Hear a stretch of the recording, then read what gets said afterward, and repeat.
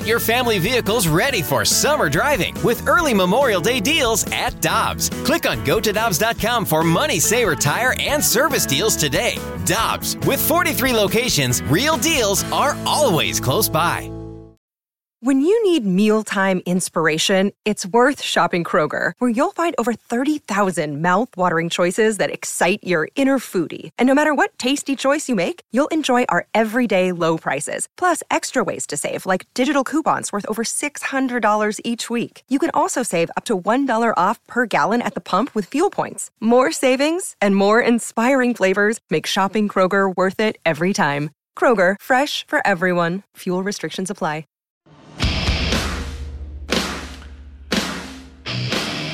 With Michelle, I'm Randy, and this is 101 ESPN, Carricker and Smallman, and we head to the Brown and Crouppen Celebrity Line. Rick Horton will be busy over the course of hopefully the next couple of weeks as the Cardinals embark on their 2020 playoffs, and Ricky is with us now on 101 ESPN. Good morning, sir. How are you? It's great, guys. Good to be with you, and it is good to be busy, and hopefully it will be for a while. I want to start with this because you've played at this time of year. What's it like when the calendar flips over to October and you're still a baseball player and playing?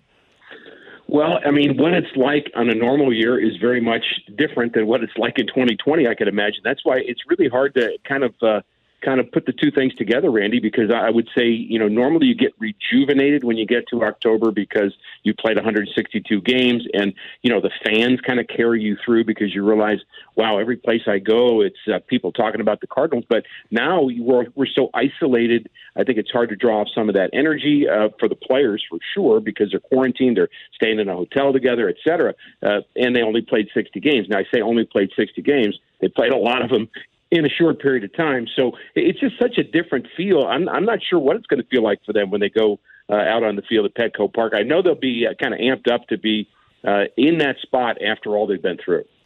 And, Rick, when they do hit the field at Petco Park, they announced that the rotation is going to set up like this. KK Game 1, Waino Game 2, and then Flaherty for a potential Game 3. What was your reaction when you heard that that's the way the Cardinals were going to set up the rotation for this series? I actually liked it, Michelle. Actually, I was thinking either that or Kim first, Waino third with Jack second. And really, anybody that's watched the Cardinals all year would say, who's been the most consistent dominating pitcher? You'd say KK. I mean, Mike Schultz said early in the year, he says, I'm going to have to throw everybody's feelings out the window because I have to manage for a way to just win games. So Matt Carpenter didn't play all the time. Matt Carpenter hit seventh or eighth. I mean, it's just kind of what you had to do to get to where they are. And I think the same is true with Jack. Right now, Jack is clearly the guy who's got the biggest upside long-term and was the opening day starter, but he's not pitching very well right now. So putting him third, I think, is good, gives him a little more rest. And so overall, I like it. And the other thing, that's what we do know. What we don't know is how was their last bullpen? How did they throw? How do they feel? All those things go into play. And even if Jack Flaherty isn't what he was in the second half of last year, Rick, I feel really good about him in a Game 3 or in Game 1 of the NLDS, the next series. Exactly. And it's not, I wouldn't call it a demotion. I don't think Jack's pushed to the number 3 guy. It's just kind of setting it up that way. And really, it was Kim's turn to go first anyway, and so, and honestly, I think he deserves it. And there's a lot. I've read a lot this morning about the fact that the Padres have never seen Kim, and there's some value to that. Way even Waino said, "Look, a pitcher always has the advantage when people don't know each other." And that's the weird thing about the playoffs. It's so crazy. Is you are playing teams, even if they're in your league, that you haven't seen since last year. So all the scouting, all the video, all that stuff is going to be a little convoluted right now because you just haven't had that experience with anybody other than your area of the country. Rick, when you look at this matchup between the Cardinals and the Padres, what facet of their game do you think the Cardinals have an edge over San Diego? Well, I think the Cardinals' defense has an edge over anybody. And, if you look just at the total number of errors, the fielding percentage, that's not going to wow you necessarily. But, defensive runs saved, all the metrics, the Cardinals play the outfield very well. They play the infield very well with DeYoung and Wong up the middle and Goldschmidt at first. I mean, I think there's just a defensive edge. I'm not going to say it's a drastic edge. I think there is a drastic edge on the Padres side as far as power is concerned. They've got some pop in their lineup, and the Cardinals last in baseball in home runs, and so they're just going to have to find ways to get big hits and do damage when they can. What Bader was able to do that last game of the year is what what somebody's got to do every day. Just have a good day and hit a triple and a home run and drive in 3 or 4. And, it doesn't matter who it is. And Tommy Edman led this club in RBIs, for goodness sakes. I mean, there's several players that can do it. It's just not, you wouldn't call it a power attack on the Cardinals side. We asked the question yesterday, who could be the surprise hero like David Freese was in 2011? That's a good question. I'd love to have heard your answer. Sorry, I missed him. So now you get mine. I think the surprise hero could be Paul DeJong. And now he did not look, and I say surprise, he was an all-star for the team last year. But Paul DeJong, when he gets going, is outstanding. I mean, there's several guys that could fit that bill. I mean, Dylan Carlson could be that guy. I mean, he's more trending in that direction, but I think the surprise could be Paul DeJong. Maybe, he looked a little weary to me the last few days, and I think a couple of days off will be good for him. And, he's such a cerebral guy and a preparation guy and a kind of a money guy. I just think DeJong might come through. And we've seen him get hot for a month, and that's all it takes, right?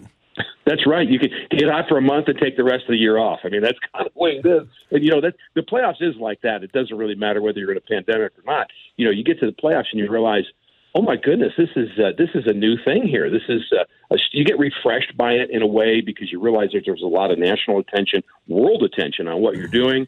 And you realize every at-bat's a big at-bat. Every pitch is a big pitch. And, you might not feel it without having the fans in the stands, but it's still, it's there.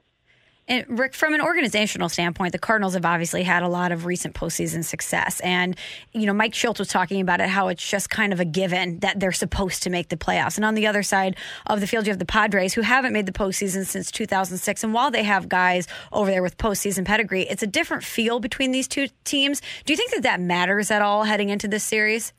Oh yeah, I really do, and I you don't want to overplay that necessarily, Michelle, but I could say I remember the first time I stepped on a field when I went to the American League, and the other team came out of the dugout and they were wearing Yankee uniform. It's kind of like, I don't even care if they're very good. We're playing the Yankees, for goodness sakes. I mean it's kind of like there is something about the organization's tradition, and just they walk out of the dugout and you think, oh boy, they're ready for this. I hope I am. And, I mean, honestly, it's kind of just a thing players go through, and at least I did. That's all I can speak to. And so I think the Cardinals have that.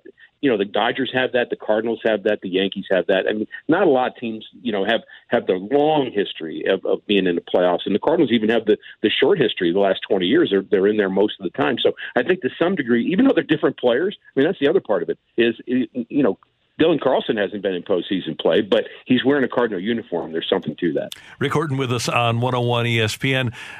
Rick, even though the season was only 60 games, you do have to win 4 series to win this World Championship. Obviously, this will be a different World Championship, but could you make the argument that it's the most difficult?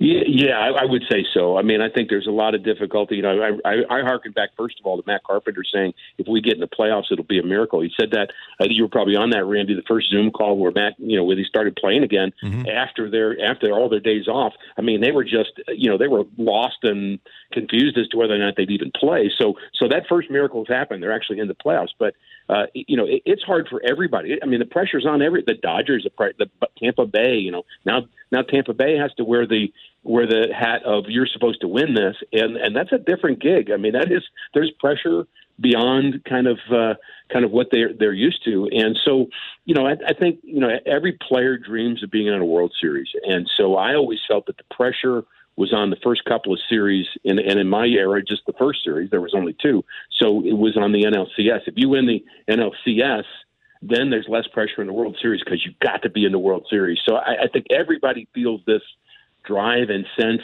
all 16 teams, that even the Miami Marlins would say, you know what, we got a chance to be in the World Series again. Rick, this team has had to overcome so much to get to this point. We knew heading into a 60-game season that there was going to be challenges, but the Cardinals have had injuries. They had a COVID outbreak. They just had so much that they've had to overcome. And so if you're going to say anything about this team, they certainly possess mental toughness. How much of that do you think comes from Mike Shildt? Because when I look at this season, that's one of my big takeaways, is just what a great job he did managing all the challenges that were thrown at this team. I could not agree more with what you just said, Michelle, and I would say I would extend it past Mike Shildt, which Mike would be happy that I'm saying this, that to his coaching staff. I mean, it's Mike Maddox, still believing in the pitchers if they have a bad day. It's It's Ollie Marmol who organizes everything for Mike Schilt, and he's one of the most positive guys you're ever going to be around. But really, you go to what Mike Schilt is he is Mr. Positive, and I don't think he's Pollyanna positive. I always say, one of my things when I was coaching, I always used to say, don't confuse meekness with weakness, and I think that defines Mike Schilt. I mean, I might be easygoing and all that, but don't push me.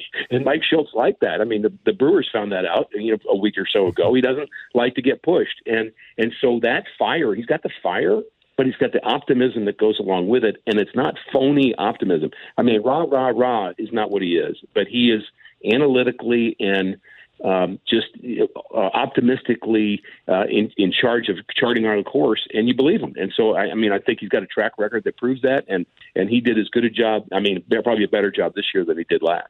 A couple more things for Rick Horton. I heard you and Dan talking the other day on the telecast about it perhaps being Yadi Molina's last home game at Busch Stadium, and I think we're in the same boat here. I haven't even allowed myself to envision him playing in another uniform. It's too weird for me to think about that. But that being said, if he would go, Rick, could you envision one last hurrah with Yadi, Albert, and Tony out in Anaheim? Oh, you kind of could envision anything.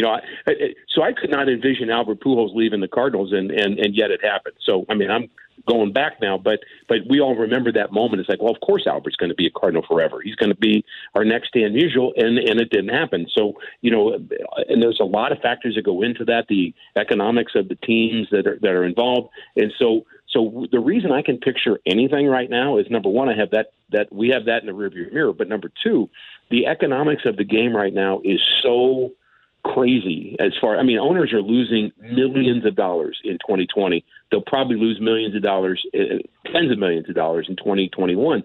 And so with the prospects of that, the economics of who you sign, who you re-sign, what option you pick up is just, honestly, it's just a whole new world right now. And so only because of that, not because of our heart and because of what you want to be true, but sometimes reality takes over and you just have to realize that the economics is going to come into play. And finally, Rick, when I'm driving around, I listen to you and John Rooney doing the road games, and it's like you are there at the ballpark. You guys sound so natural there. Does it feel natural to you now doing the games off of a TV screen?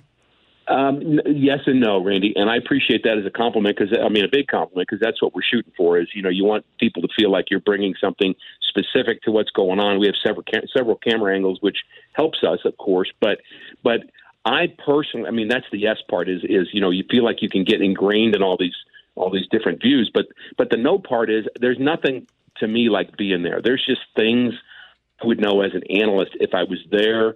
And it's not just whether the wind's blowing in. It's did the team get to the park late, there's just little nuances that you can tell from talking to the manager, being with the coaches and the players. I certainly miss that, but I understand where we are and just trying to do the best we can. I love doing the games with John. We're having fun doing it. Well, we'll be tuned in. Thank you very much for the time this morning. We appreciate it, and have a great playoff run. You bet, guys. Thanks.